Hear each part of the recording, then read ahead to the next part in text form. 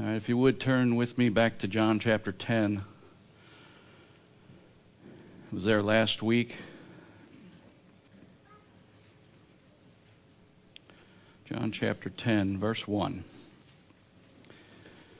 Jesus said this, "Most assuredly I say to you, he who does not enter the sheepfold by the door but climbs up some other way, the same is a thief and a robber. But he who enters by the door is the shepherd of the sheep. To him the doorkeeper opens, and the sheep hear his voice. And he calls his own sheep by name and leads them out.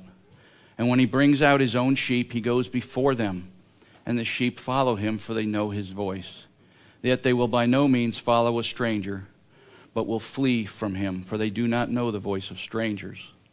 Jesus used this illustration, but they did not understand the things which he spoke to them. Then Jesus said to them again, "Most assuredly I say to you, I am the door of the sheep. All who ever came before me are thieves and robbers, but the sheep did not hear them. I am the door. If anyone enters by me, he will be saved, and will go in and out and find pasture. The thief does not come except to steal, to kill, and to destroy. I have come that they may have life, and they may have it more abundantly. I am the good shepherd. The good shepherd gives his life for the sheep." Amen. Let's have a word.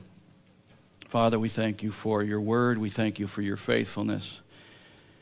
We thank you for this time that you can speak to us. And we look to you, and we set our hearts and minds to hear from you as we look into your word, as we look to you for instruction, for encouragement, for direction.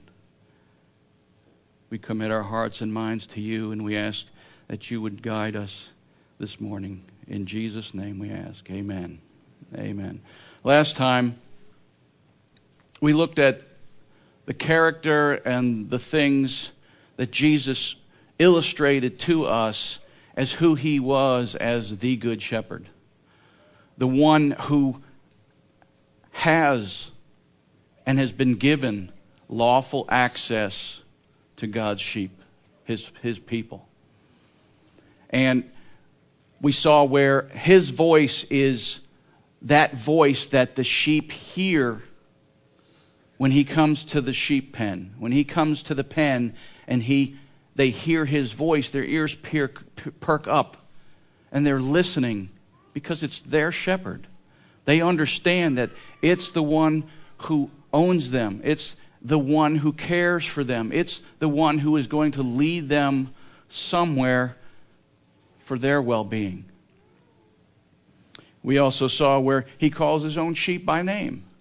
He's that acquainted with his sheep that those of us in here who are his sheep, he knows us by name. He knows the very number of hairs on your head.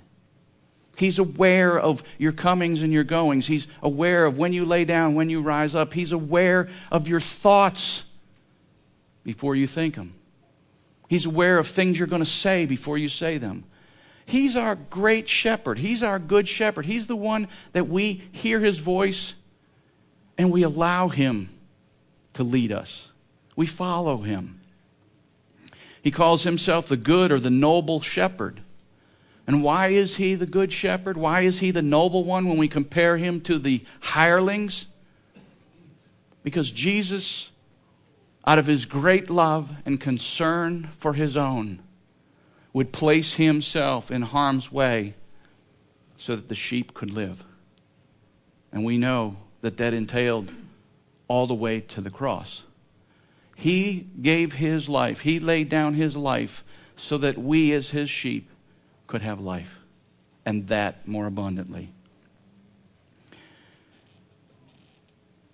We know from the Gospel of John in chapter 1, he says, "In him was life, and the life was the light of men." Chapter 6, he says, "I am the bread of life." Chapter 11, we know when he was at Lazarus' tomb, what did he tell Martha? "I am the resurrection and the life." Chapter 14, "I am the way, the truth, and the life." Chapter 17, "This is eternal life, that they may know you, the only true God, and Jesus Christ, whom you have sent. This is eternal life, that you and I can know the only true God. What a statement. It's immense. Suddenly, like Rob said, suddenly some of the trials and things we go through, minuscule, aren't they? The idea that the sheep would lay down his life so that we could have eternal life, which is entailing us knowing him and knowing his Father, the only true God. In chapter 8, he says, I am the light of the world. He who follows me shall not walk in darkness, but have the light of life. So when we think about Jesus and what he means to us, Jesus and what he's done for us, we understand him to be our good shepherd. We understand, or I hope you do, and I hope every day that you ponder and consider things from his word, that it becomes a greater understanding of actually what you have been delivered from, where you've come from, and what he's provided for you. It's got to be renewed in some ways. It can't become the ho-hum, yes, I know that already. It never can be that. It always needs to be refreshed. To me, I like to, like I've said before, I like to preach the gospel to myself.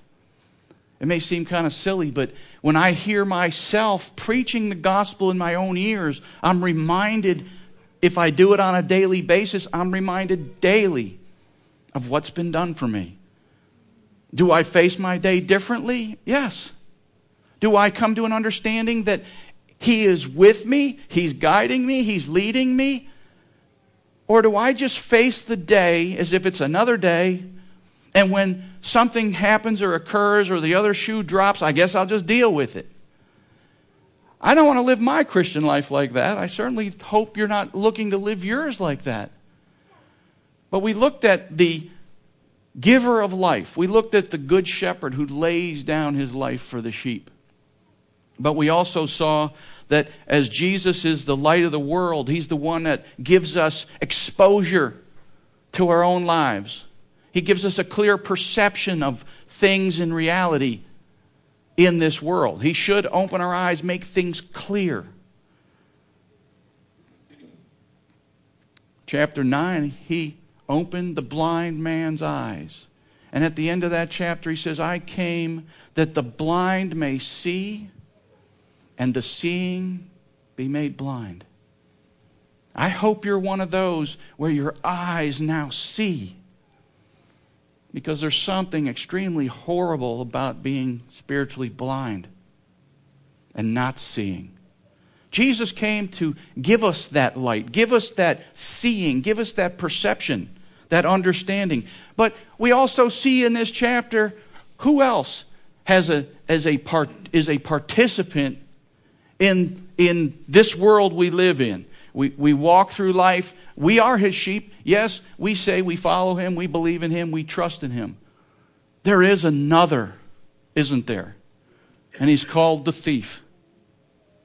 And just because we're his sheep and we've been forgiven and we're blood washed and we've been delivered from darkness and death and we've been given all these good things, does he lay down and quit? Does he remain the thief? Does he remain the one who has one purpose and one purpose only, and that is to steal, kill, and destroy and take what is unlawfully his? Everything the thief comes after, according to this chapter, it's unlawful for him to take it. Yet, for some of us, for some Christians, is it possible they're being robbed? It grieves me to think that after all we know about the Good Shepherd and what he's done to give us life, that any one of us in this room, including myself or anybody we know, would at some point give access to the thief to come into your life and steal from you the very thing Jesus paid such a high price for. He is relentless. He has not given up. I give him no glory, but I'm not going to ignore the fact that the thief comes but for to steal, kill, and destroy. You know, Jesus, his mission on earth. Remember when after he was tempted in the wilderness, and he came back into Nazareth and he entered the synagogue, and they handed him the scroll of Isaiah. And he reads this: "The Spirit of the Lord is upon me, because he has anointed me to preach the gospel to the poor. He has sent me to heal the brokenhearted, to proclaim liberty to the captives and recovery of sight to the blind, to set at liberty those who are oppressed, and to proclaim the acceptable year of the Lord." That's where we live today, isn't it? We're on this side of that. Jesus came to do all that for humanity. He came to bring liberty to the captives, sight to the blind, gospel to the poor, heal the brokenhearted, and set at liberty those who are oppressed. That was his mission. That's what he did, this whole earthly mission. You read the Gospels and that's what you see, right? You see a compassionate Lord expressing through his very humanity what God is like. And what God is like is to set people like you and I free, to see us well, to see us not captive, to see us set free in every way. He didn't do it part way, and the rest is up to you and I. He did it all. And the day we allow something in our lives to allow the thief to come in and steal what Jesus has bought and paid for us, we need to be aware of that, and we need to be ashamed, and we need to repent. We really need to understand that the cost paid for what we have, for life from death, is extreme. I want to ask you, how bad does a person really have to be that the Son of God has to come here himself and die in your place so that you can now have fellowship with the Father? How bad do you have to be? Bad, right? That's serious bad. There was nothing in any of our lives that was so trivial that God would just say, well, no, it's all right, I'll let that one go. Where we were at was so corrupt and so bad that he had to send his only Son to this earth to die in our place. I like to remind myself of that. I really do. But the sheep, they have a relationship to the shepherd, don't they? We read that their relationship to him is that they hear his voice, they follow, and they're led by him, aren't they? He's given us the path. He's given us the way to go, hasn't he? And we're told to follow in his footsteps. Why? Because he's leading us off a cliff? No. He's leading us to a place that's far greater than you and I probably can imagine. We're going somewhere, aren't we?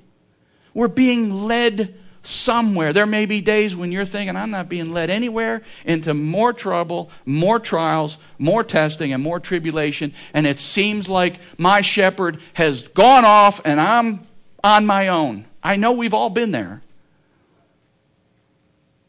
He's never left us.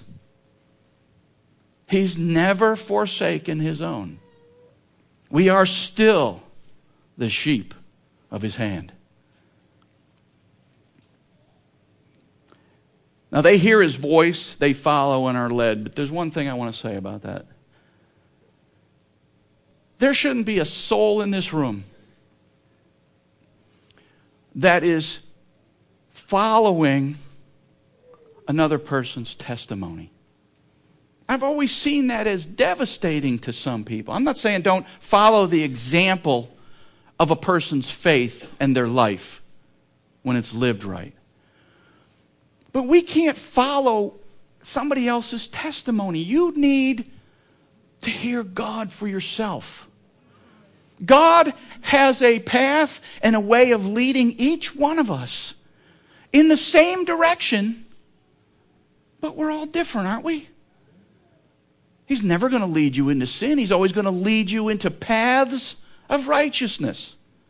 I remember the illustration given years ago about a family taking a walk. And they had a boy and a girl. And they're walking and they're going home, right? From wherever they were at, the store, wherever. And the girl is holding mommy and daddy's hand, and she's just behaving herself and just following right along. And what's the boy doing? Running, jumping, splashing, got to crawl up in the bushes, on the walls. I'm jumping over fences.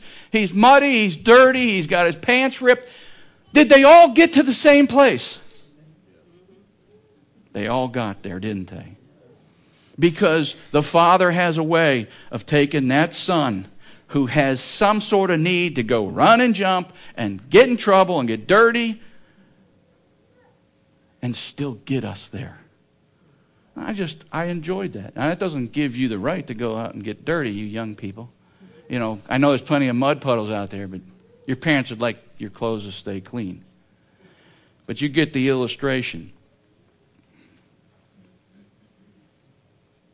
But the followers of the Good Shepherd are promised something, aren't we? We're promised life. We're promised green pastures. We're promised to be led by still waters. We're promised to have our life restored or revived. He's leading us in paths of righteousness for His name's sake. Life is that which Jesus came to give us. At one point, everyone in this room, and there may still be some right now, who don't have that life in them. They walk in darkness. They live in death, separated from God. Yet Jesus came to end that separation, didn't He? And here we sit. Here we have the privilege of coming here, worshiping the Lord for 20 minutes. Eternity is going to be a lot longer than that. 20 minutes. We worship the Lord. Then we come and hear the Word, and we pray and we trust that God would speak to our hearts and lead us and guide us. But there's one other, and that's the thief. The thief has one purpose and one purpose only, and that is to steal, kill, and destroy.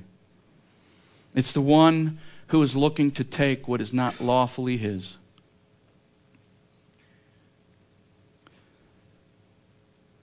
You know, just because all of us in here have started on the path to green pastures and still waters does not mean he ceases his activity, does it?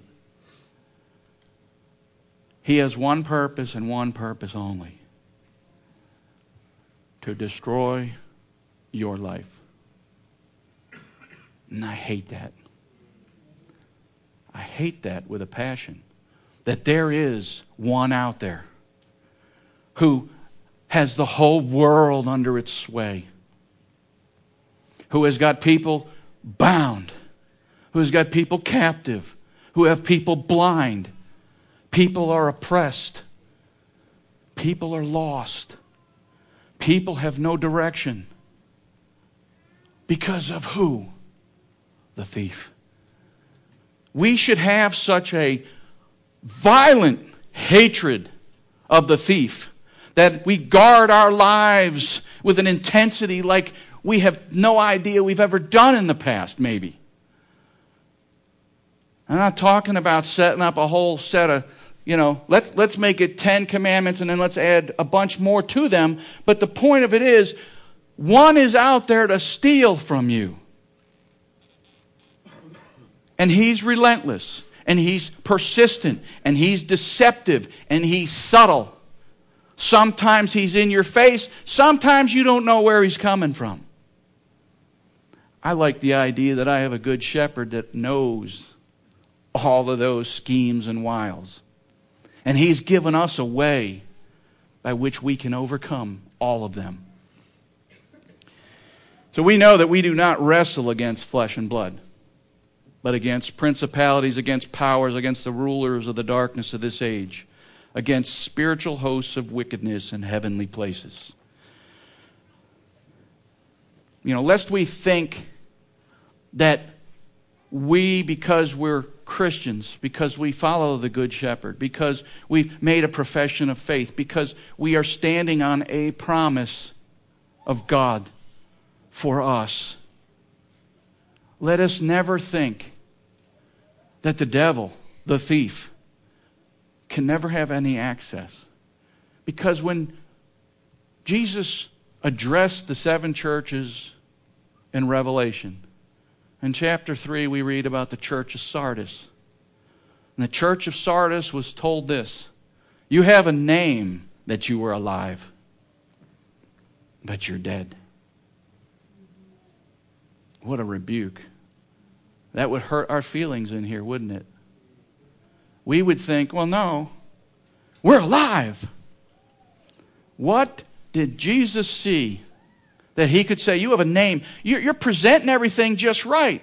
It looks like you're there. You're alive. But what I see is you're dead. You need to strengthen that little bit that remains, lest it die also. So maybe you're in here and you're going, you know what? I've cast a lot of things aside, things I knew better, direction that I should have followed, instruction from my parents, instruction from my pastor, instruction from other godly people in my life. And I've kind of ignored that. And now I'm down a path and I know I'm being robbed. I know there's death in my life. There is a solution. Repent and turn back to the Good Shepherd who gives us life. Hold on to that which remains and strengthen yourself. The thief, all through Scripture, he's described in some of the most unsavory terms you and I could maybe think of. A serpent. He presents himself through men as a wolf in sheep's clothing, or an angel of light, a roaring lion, a deceiver, a murderer, the wicked one. He's the accuser of the brethren. He is our adversary. Today we think of a thief, and you just put it in practical terms like we live in this world. So what do we have as a thief? Pickpockets. Well, that's not a big deal, I know, but they exist, right? Pickpockets. Someone who just wants to take what's unlawfully his and just take it off of you. Very sneaky, very stealthy. That's why whenever I'd go into a big city, you're got your wallet and you're just, because you're just thinking, I'm going to get on a bus or subway, I'm going to get pickpocketed. I don't want to lose my stuff. So what do? You guard what belongs to you, don't you? But a pickpocket looks to steal. How about a scam artist? We don't think, they're stealers. You start thinking about these terms, doesn't it disgust you? That there are people that could take and take a little old lady's entire life savings with no guilt, no conscience, run a scam and take people of their entire life savings. That's the most they can take, isn't it? Worldly things, but still, they take, they steal. How about a mugger? You hear about them in the big cities. I don't hear about it in Shelbyville too often, I'm glad. I feel pretty safe walking the sidewalks of Shelbyville at night. But in some cities, you can be mugged. Pretty violent, isn't it? You're just going to be taken. You're just going to, give me your money. That's what a robber does. That's what a thief does. How about somebody who hacks your personal information and steals from you your personal identity? That's recent, isn't it, as of the technological age? And we think of a thief or a robber as someone who intrudes into somebody's house, breaks in and takes whatever they want. And for some of you in here, I think that's probably happened. Very disturbing, isn't it? To think that a thief would come in and take what doesn't belong to him from you. Well, this is what the thief does. His devices are varied. His wiles and schemes are deceptive. We know the story of the Garden of Eden. He approaches Eve. Did God say you could eat of none of the trees of the garden? So the devil likes to use all kinds of fancy, corrupt, and twisted words. And Eve says, well, no, we can eat of all of them except one. But what does the devil do? When he's going to deceive you and I, when he wants to get something from you, when he wants to steal from you, what is he going to do? He's going to say to Eve, who said, listen, if we eat of that tree, we will die. And the devil does what? He minimizes and trivializes sin. He makes it so little that he says, surely you're not going to die. Go ahead. Do whatever you're going to do. Look how good that looks. The temptation is so great. It's a beautiful tree. Surely you're not going to die. Come on. And the whole human race plunges into darkness and death and despair. Paul was concerned when he wrote to the Corinthians. He says, but I fear lest somehow as the serpent deceived Eve by his craftiness, so your minds may be corrupted from the simplicity that is in Christ. It can still happen today. We know that Jesus warned about false prophets who come to you in sheep's clothing but are inwardly ravenous wolves. And we know that Satan himself can transform himself into an angel of light. We need to be on guard, don't we? We need to be sober. We need to be vigilant, because your adversary, the devil, goes about as a roaring lion seeking who he may devour.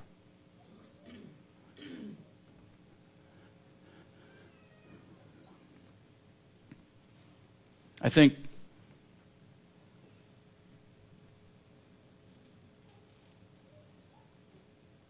sometimes, well, not sometimes, it's inevitable that everyone in this room who God, the Good Shepherd, has called you by name, you heard your name and you responded. And you began on this journey, and everyone in this room understands that just because you have a promised provision in your life, the promise of eternal life, the promise of green pastures, the promise of being taken care of, your needs being met, the promise of health and healing. You know all these promises are there, and yet things arise that tend to make that look like that's not going to happen. There's things that arise as far as trials and temptations and tribulations in this world that we have never been told would go away. We were never promised that along this path there wouldn't be some bumps in the road, were we? We were never promised that it was leave the sheep pen and be in the pasture. We were told that in this world you're going to have tribulation. You're going to have trials. You're going to have testings and trials and tribulations and things that are necessary. I don't like to talk about trials. I don't like talking about the devil. But I think once in a while, I like to expose these things. Let's lay it out there. Let's make it as bright as day. Let's just say it how it is, right? But we all face tribulations and trials. They're not there to kill us. Believe me. If you would turn over to 1 Peter chapter 1.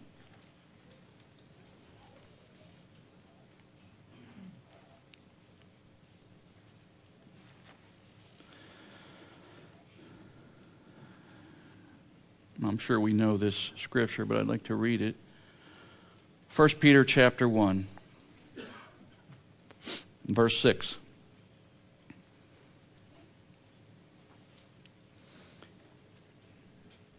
I'd like to read a bit before that.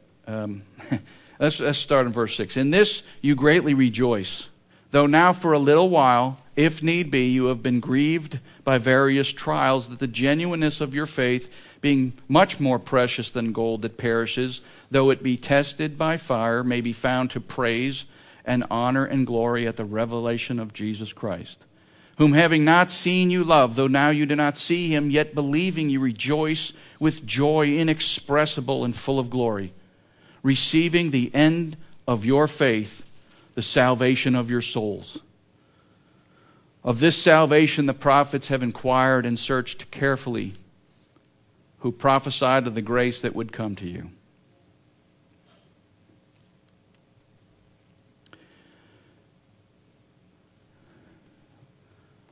Forgot my other reference. I'm sorry.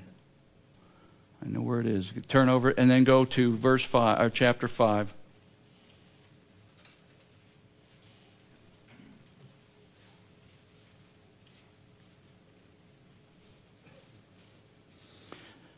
Chapter 5 and verse 6. He says, "Therefore humble yourselves under the mighty hand of God, that he may exalt you in due time, casting all your care upon him, for he cares for you. Be sober, be vigilant, because your adversary, the devil, like a roaring lion, seeking whom he may devour. Resist him steadfast in the faith, knowing that the same sufferings are experienced by your brotherhood in the world. May the God of all grace, who called us to his eternal glory by Christ Jesus, after you have suffered a while, perfect, establish, strengthen, and settle you." Now, I don't know about you, but you read 1 Peter, and you begin to understand that when is the lion's roar seemingly the loudest? It's usually when people are under the pressure of suffering or persecution or things that seem to be opposed to the very promise that we're looking for.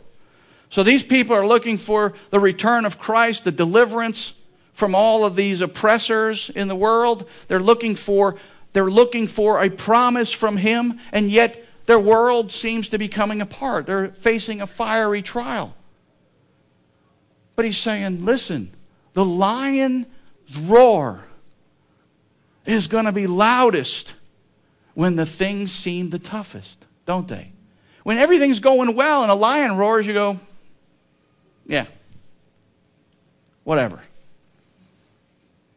But when you're under it, when you're facing grievous trials and you're being put to the test to prove that your faith is genuine, the lion gets pretty loud, doesn't it? It gets real loud. We all know that.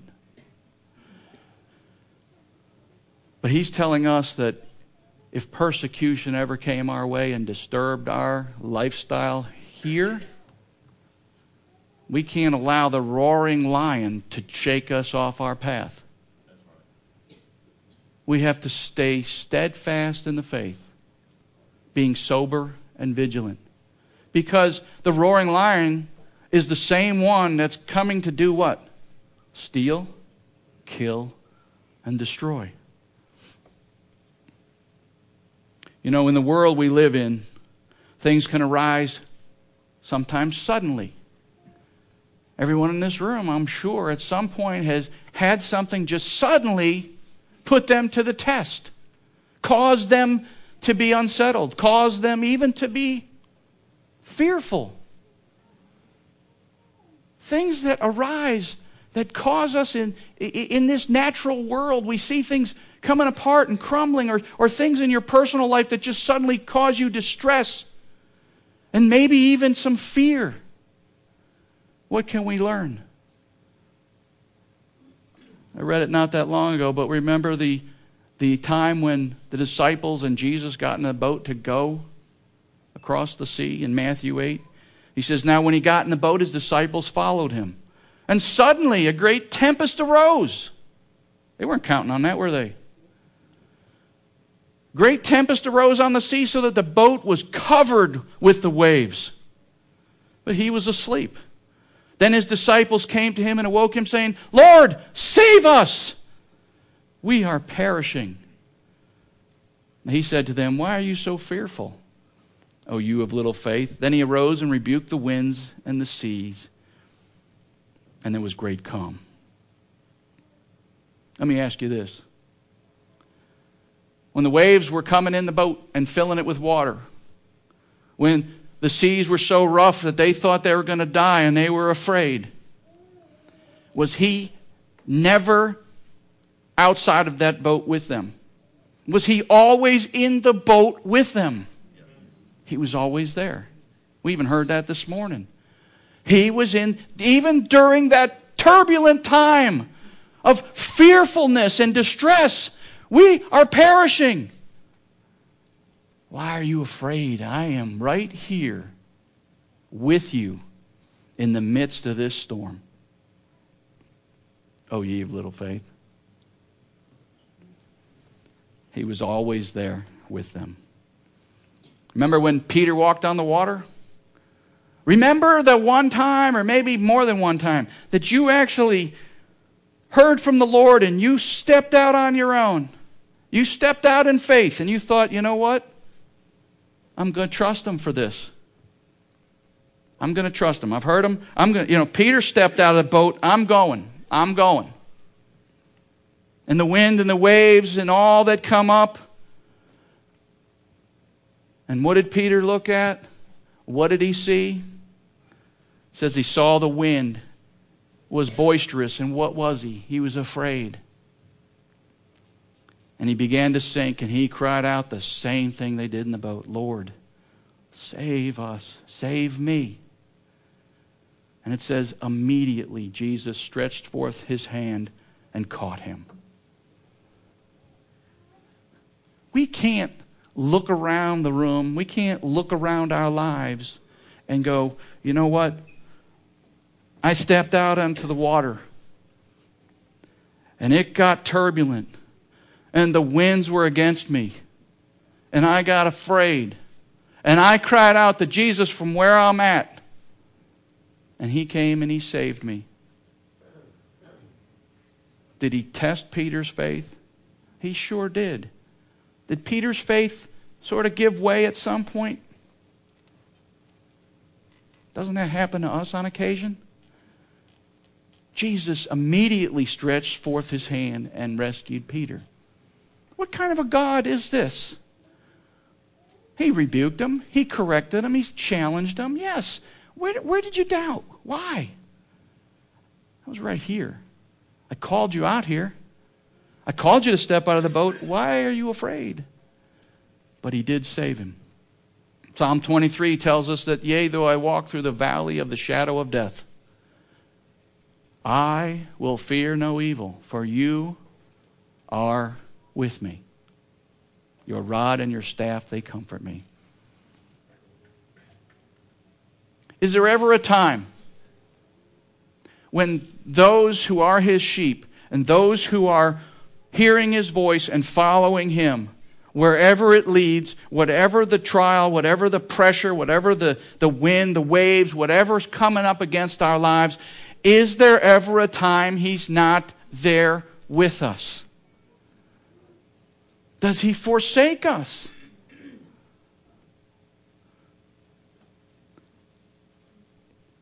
He wants to test us.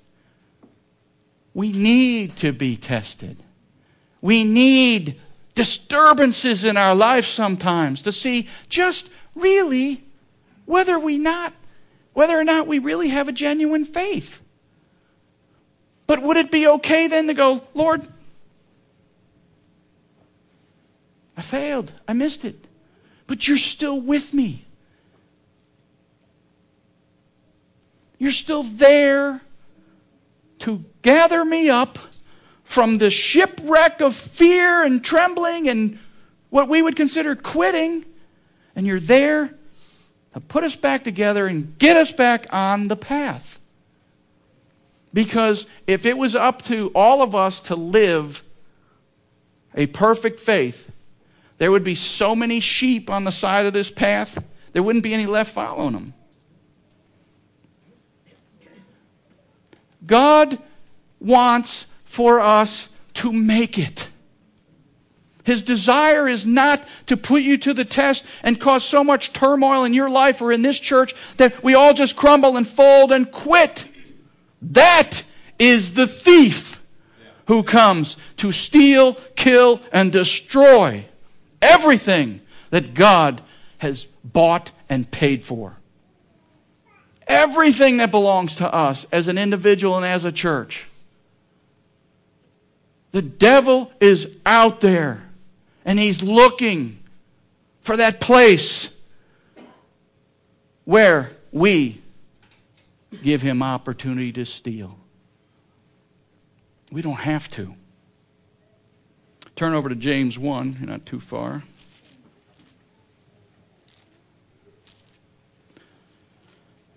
James chapter 1. You know, in none of those instances, in none of the trials and tribulations and the shakings that we go into, right? None of the things that we face as a church or as an individual, none of those testings and trials, none of those things give the devil opportunity to steal from us. It's not the testing and the trial. It's not during the testing, the trial, the shaking that the theft occurs. But sometimes it is how we respond.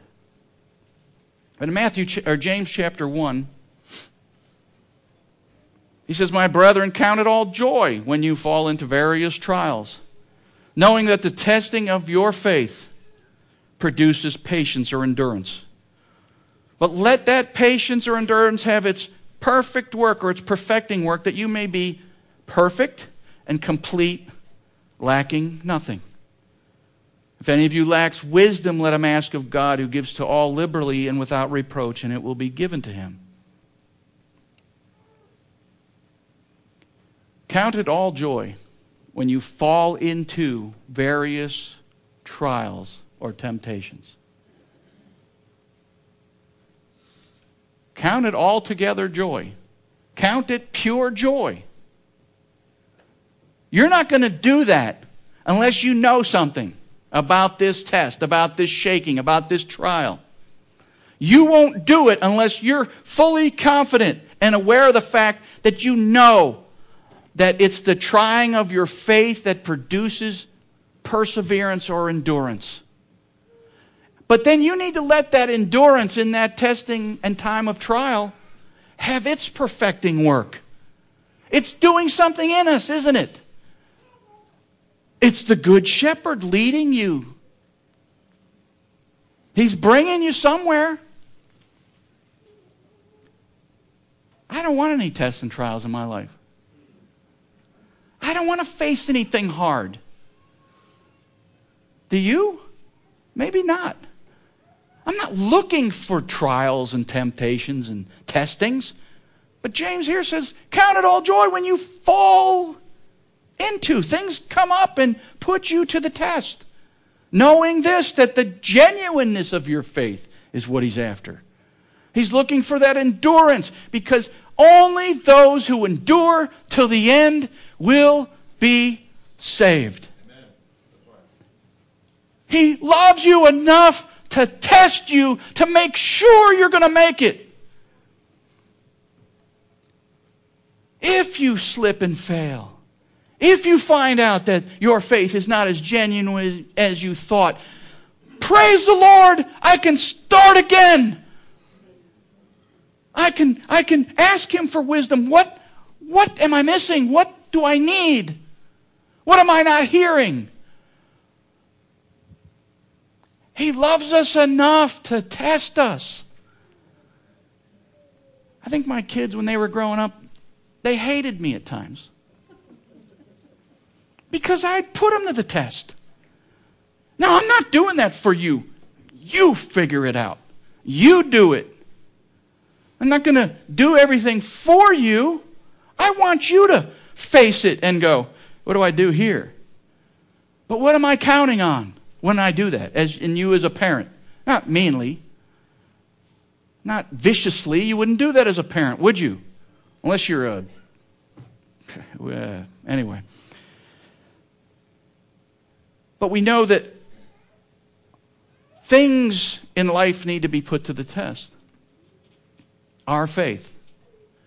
Because it would be, to me, devastating and heartbreaking to think that someone in here never really truly had Genuine faith. And they only assumed that by associating with the rest of the sheep, they were going to make it. That if I just come to church often enough, and I sing like everybody else, and I learn the jargon or the words like everybody else, and I hang around with the sheep who I think are going to make it, that one day they find out they never had genuine faith. And they face the judge. Says, I never knew you. But then in James chapter 1, and we go down to verse 12. It says, blessed is the man who endures temptation. For when he has been approved, he will receive the crown of life, which the Lord has promised to those who love him. Let no one say when he is tempted that I am being tempted by God. For God cannot be tempted by evil, nor does he himself tempt anyone. But each one is tempted when he is drawn away by his own lusts and enticed. And when desire has conceived, it gives birth to sin. And when sin, when it is full grown, you've been robbed. You've been robbed. Brings forth death. The very opposite of what Jesus came to give.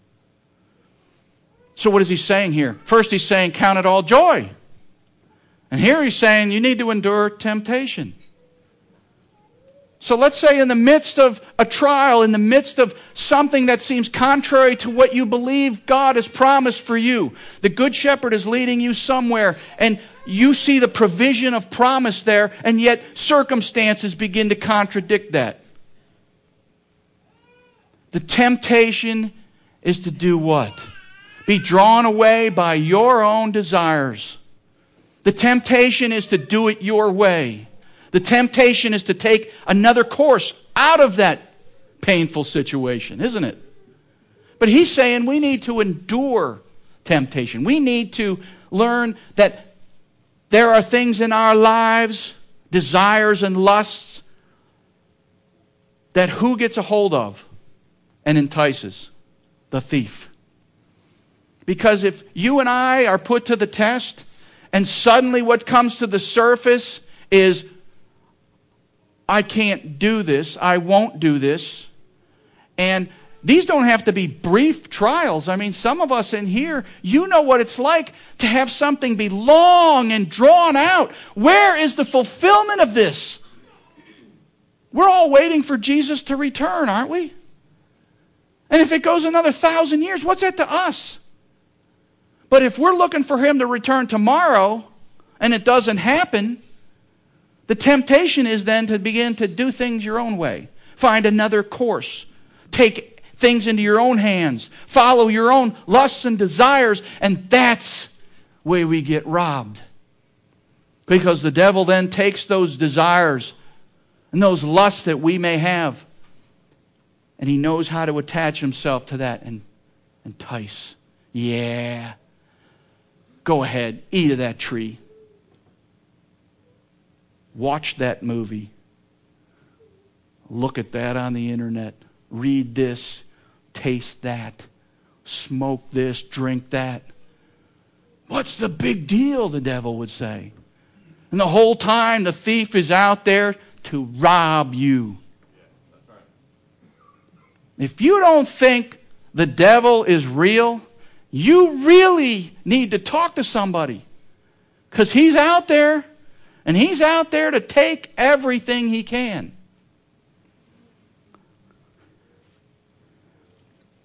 He says, when desire has conceived, it gives birth to sin. And when sin, when it is full grown, brings forth death. Is sin ever trivial? Sin is never trivial, is it? Oh, but I'm one of his sheep. That's probably what the church of Sardis was saying. Yeah, but we're the church. And you're dead. Is there ever a time when in the midst of a short trial or a long drawn out trial where we're waiting, believing, trusting, and holding out, that in the midst of that, we realize that there are lusts and desires of our own where we're looking for an avenue out. We're looking for another situation. We're looking for another solution. We begin to question the provision that God has made for us. We begin to doubt His goodness and His love. The devil's waiting for that. But he does tell him in verse 5 that if any of you lack wisdom, in the midst of trials and tribulations and hardships, you lack wisdom, ask.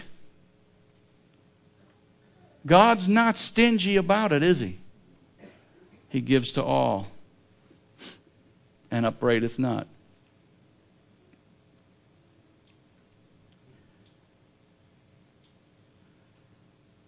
And we talk about our lusts and desires, and we think in terms of any kind of lust. I mean, the Bible talks about the lust of the eyes, the lust of the flesh, and the pride of life. Things that we're told not to love. And yet there's still lust, there's still desires, there's still cravings. So we're not just, we think of lust, we're not talking about physical gratification, but we are talking about something that you desire. Something that you crave after. Something that in the midst of where God said He would provide, and you face a trial that seemingly presents circumstances contrary to that, your lust kicks in, doesn't it? That's where we get into trouble. We haven't learned something if that's what happens. But he says to ask for wisdom. Well, the only book I could really think of that mentions wisdom more than once was Proverbs. If you would turn back there, please. Proverbs chapter 1. And I'm going to brief the whole book, and then we'll be done. Now we're going to skip some stuff and maybe pick up some of it next time.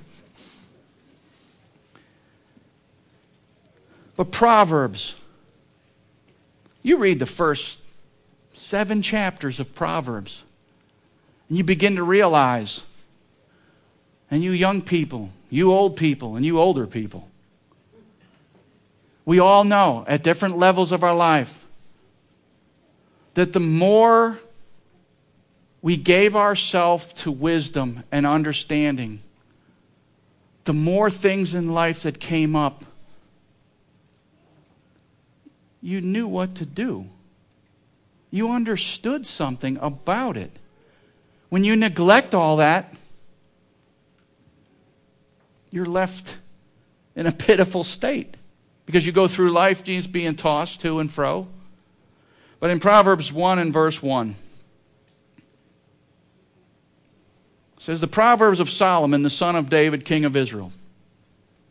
To know wisdom and instruction, to perceive the words of understanding, to receive the instruction of wisdom, justice, judgment, and equity, to give prudence to the simple, to the young man knowledge and discretion.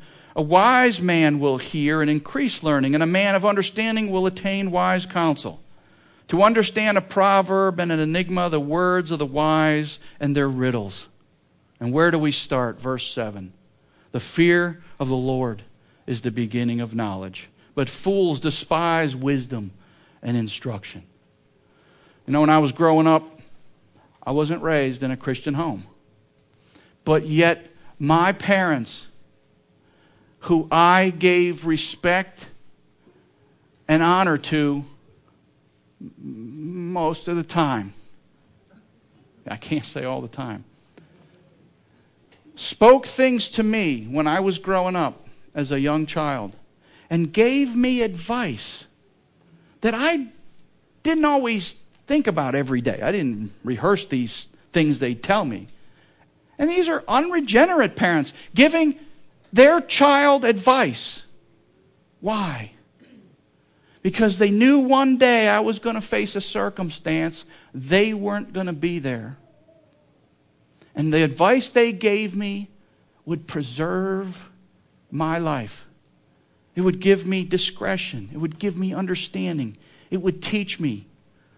Like the one thing I can remember, one of the things that he told me was, if you're with a group of people, I mean, this is unregenerates, right? If you're with a group of people and they're about to go do something wrong, you need to get away as fast as possible because you're going to be accounted as guilty as they are. That's right. And that would come up in my life. And I'd see things going on. I'm like, I'm out of here. Did that preserve me? It did. This is what Proverbs, this is the wisdom that the Father's giving us. These are the things that we keep and we look at and we ponder and we hold on to desperately, because when things come up in life, if you don't have any of this wisdom and understanding, you're drawn away like a simpleton. You're taken by your whim, by your lust, by your desires. You're carried away because you have nothing. You in this room have the privilege over all these years of hearing good, prudent wisdom from people who know better, who understand where you young people are at right now.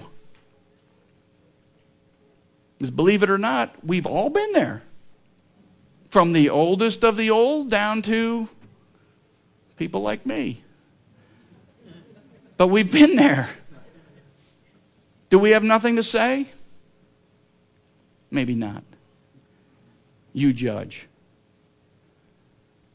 But the Word of God has all we need. It's that which we look to. For chapter 2.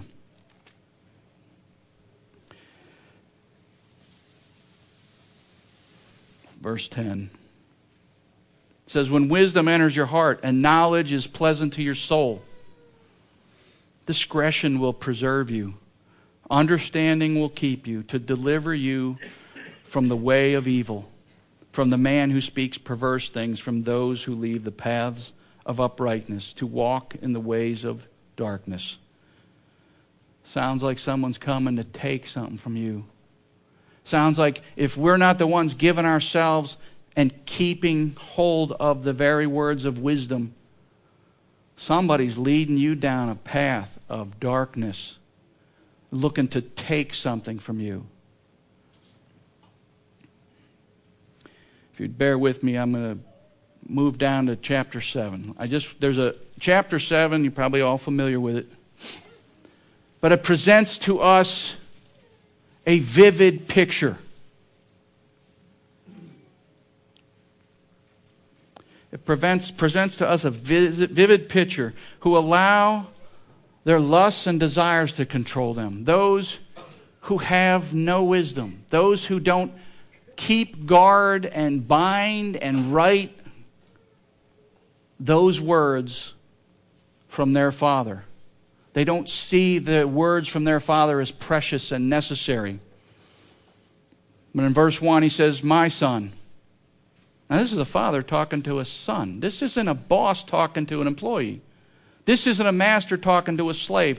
This is your Father talking to you as his child. Keep my words. Treasure my commands. Keep my commands and live. And the law as the apple of your eye. Bind them on your fingers. Write them on the tablet of your heart. Say to wisdom, you are my sister. And call understanding your nearest kin, that they may keep you from the immoral woman, from the seductress who flatters with her words. Is that how we all in here, including you young people, do you hear the words of your Father, and do you see them as so precious that they're the apple of your eye, that you're writing them on the tablets of your heart, that you're binding them on your fingers, that you're making sure that those things are so precious to you, so that when the temptations to sin, to quit, to be robbed, when those things come up in your life, do you have something in you that directs you something in you that rises up and the Spirit says, no, you know better than that.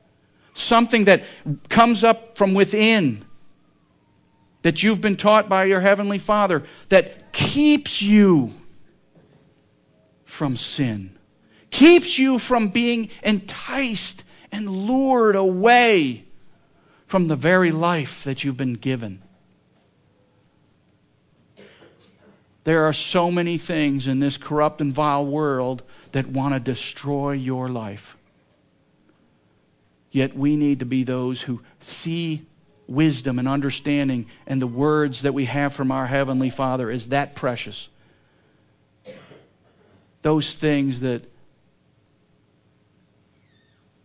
we will have when we need them. Just like I did as a child. The things that my parents told me. I didn't wake up every morning thinking of that or thinking about the things they told me, but when certain situations came up, I had something. It compelled me. It preserved me. It kept me. Because I should be dead today. I should be dead. But words spoken to a child's heart kept them, kept him, and preserved him.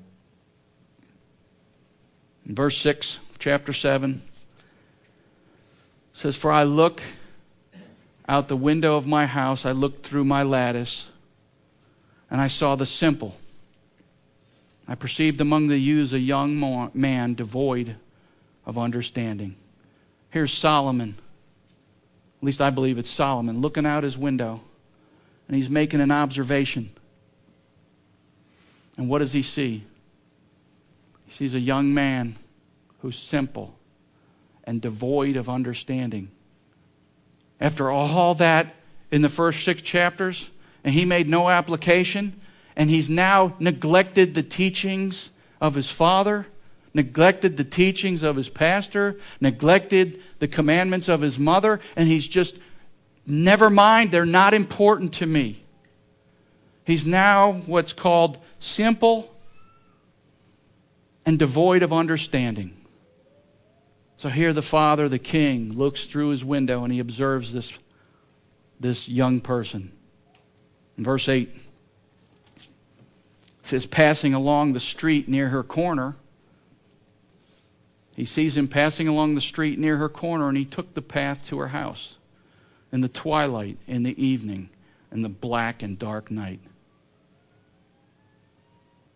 Here's a young person.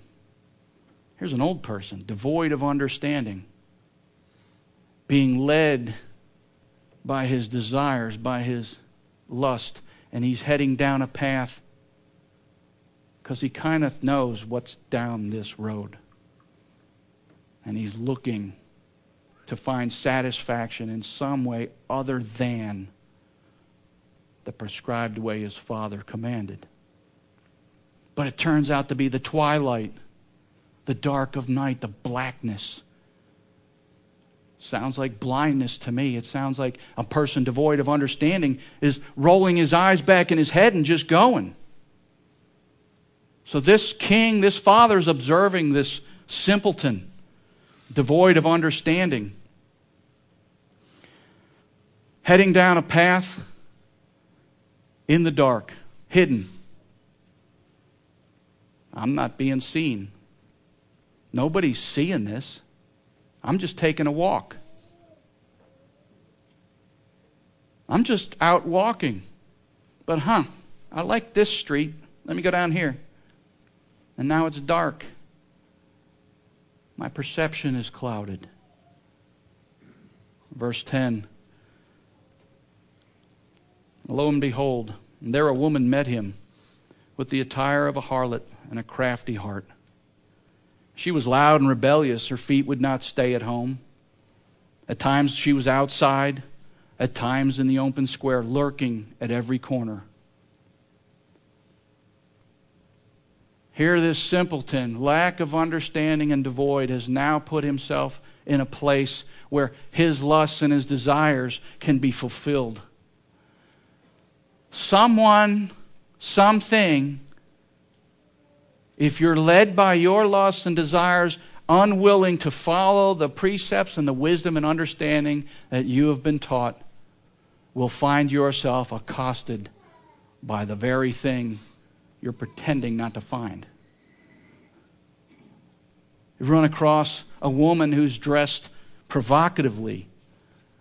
Let's face it, any lust we have, when we want to fulfill it, it doesn't matter. Money, things, people, all these things that we desire.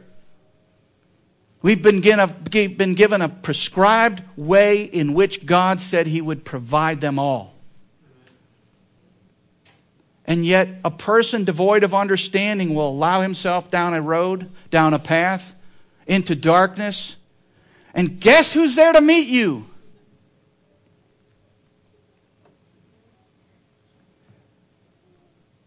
Has an attractive appearance, very deceptive, loud, and rebellious. Here I am. Here I am. I found you. You found me. Verse 13. So she caught him and kissed him with an impotent face and said to him, I have peace offerings with me. Today I have paid my vow, so I came out to meet you diligently to seek your face, and I have found you.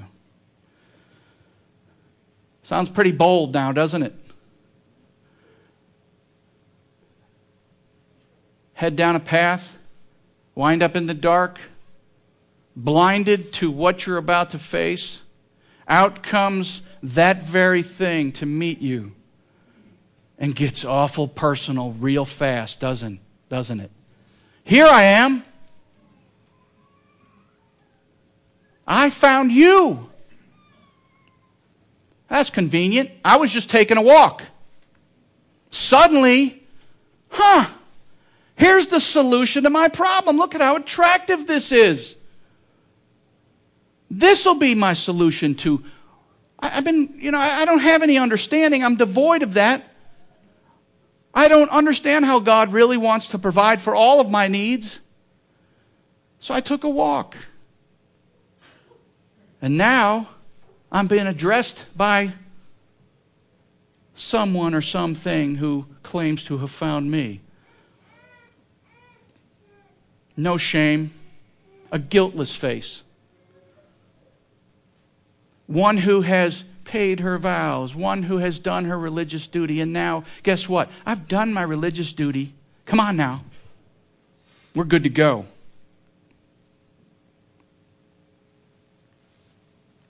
Verse 16, I've spread my bed with tapestry, colored coverings of Egyptian linen. I have perfumed my bed with myrrh, aloes, and cinnamon. Come, let us take our fill of love until morning. Let us delight ourselves with love, for my husband is not at home. He has gone on a long journey. He has taken a bag of money with him, and he will come home on the appointed day. Sounds pretty attractive, doesn't it? Don't we hear something like the pleasures of sin for a season? Awful good looking, isn't it now? I was just taking a walk. And out meets me the very thing that now appears to be what will meet my needs. And I'm been accosted now by this thing. And you know what? No big deal. I've been to church, sang some songs. I'm good to go. You know what? Everything looks really attractive here, doesn't it? It's all looking good. And you know what else? My husband's gone. There's no way we're going to get caught. What's the big deal? I can give in to my lust here, can't I? I can be drawn away and enticed. What's the big deal? I'm not going to be caught. The husband's not coming back for a long time. The appointed day is a long way off, isn't it? So you know what? You got time to sin. You didn't hear that from me. But that's what the devil would say. The appointed day, you got time. You got time. In verse 21, and with her enticing speech, she caused him to yield. With her flattering lips, she seduced him. Persistent. Constant. This is a person who's led by his desires and lusts. In verse 22, immediately he goes in after her. But how does he go in? How does a person who allows their desires and lusts be enticed by the devil, be enticed by temptation and things like this? What does he do? He immediately yields himself. Well, I'm gone this far. But how is he being immediately led? As what? An ox goes to the slaughter. I've never watched an ox go to a slaughter. I have seen some cows go to slaughter. They have no idea what's coming their way, do they, Paul? They have no idea. They're just a dumb animal being led to the slaughter. They are going to their demise. They don't even know what's coming. An ox to the slaughter. Or a fool to the correction of the stocks. A fool. Imagine a drunken fool in a stupor being led to a place where he's going to be held in fetters, bound. Waking up the next day and going, what have I done? I'm now in bondage. I'm now locked in the stocks. The cords of sin have entwined me. Verse 23, till an arrow struck his liver, and as a bird hastens to the snare. It's like hunting a deer. You think a deer knows when an arrow's coming to kill it? If you're a bow hunter, no bow hunters in here. How about a bird who sees the bait that doesn't care, doesn't even see the trap set? Just right to the bait. I'm going. Boom! Caught in a snare. An arrow through the liver.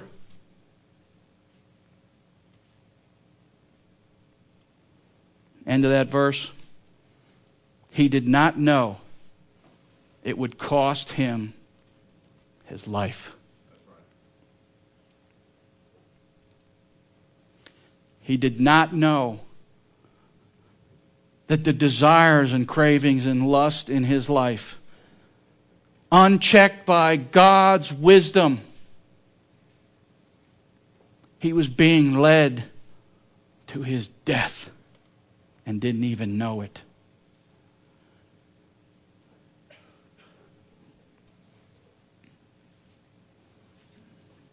So what does Solomon say? Verse 24. Now therefore, listen to me, my children. Listen to me. Pay attention to the words of my mouth. Do not let your heart turn aside to her ways. Do not stray into her paths. For she has cast down many wounded, and all who were slain by her were strong men.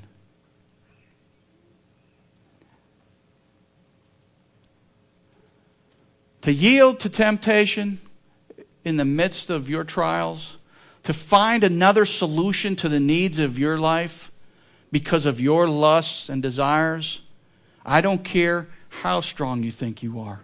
You're no match for seduction, for deception. You need to be wise people. So the thief does not come except to steal, kill, and destroy. But I came that you may have life, and that more abundantly. So I ask you, everybody in here, are you hearing his voice? Are you following him? Or are you just one of those who are associating with the sheep who are?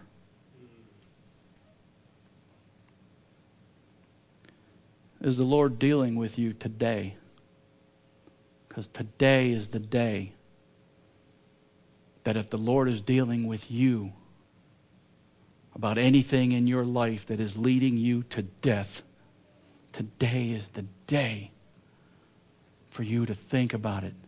Allow the Lord to deal with you. Repent.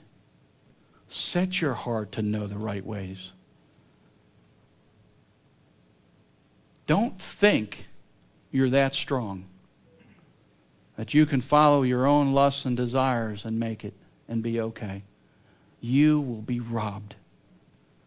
You will give up your life over lust for anything, because the thief is coming to entice you and steal from you.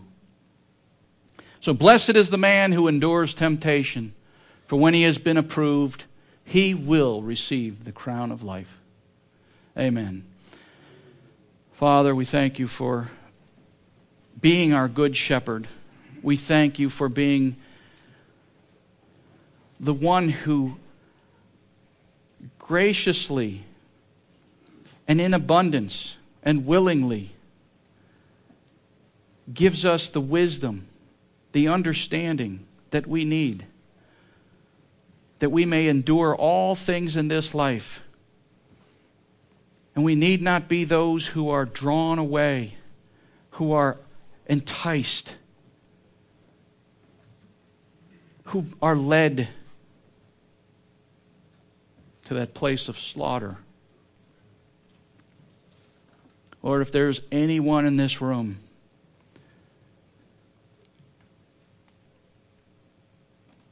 that you're convicting, that you're dealing with, Lord, just deal with them. Give them the courage to talk to somebody. Nothing that's hidden is ever dealt with. Nothing in the dark will ever set a person free. But it's as we confess our sins